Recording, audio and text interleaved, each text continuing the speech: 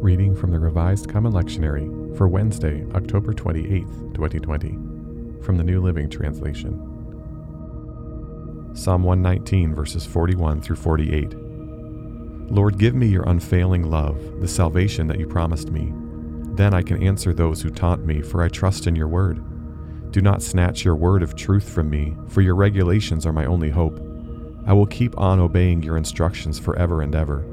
I will walk in freedom, for I have devoted myself to your commandments. I will speak to kings about your laws, and I will not be ashamed. How I delight in your commands, how I love them. I honor and love your commands. I meditate on your decrees. Proverbs 16, verses 1 through 20. We can make our own plans, but the Lord gives the right answer. People may be pure in their own eyes, but the Lord examines their motives. Commit your actions to the Lord, and your plans will succeed. The Lord has made everything for his own purposes, even the wicked for a day of disaster. The Lord detests the proud. They will surely be punished. Unfailing love and faithfulness make atonement for sin. By fearing the Lord, people avoid evil. When people's lives please the Lord, even their enemies are at peace with them. Better to have little with godliness than to be rich and dishonest. We can make our plans, but the Lord determines our steps. The king speaks with divine wisdom. He must never judge unfairly. The Lord demands accurate scales and balances. He sets the standards for fairness. A king detests wrongdoing, for his rule is built on justice. The king is pleased with words from righteous lips. He loves those who speak honestly.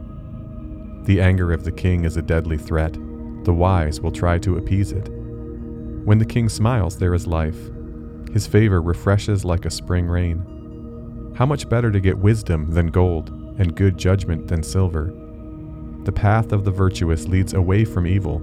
Whoever follows that path is safe. Pride goes before destruction, and haughtiness before a fall. Better to live humbly with the poor than to share plunder with the proud. Those who listen to instruction will prosper. Those who trust the Lord will be joyful. Matthew chapter 19, verses 16 through 22. Someone came to Jesus with this question, "Teacher, what good deed must I do to have eternal life?" "Why ask me about what is good?" Jesus replied. "There is only one who is good. But to answer your question, if you want to receive eternal life, keep the commandments." "Which one?" the man asked.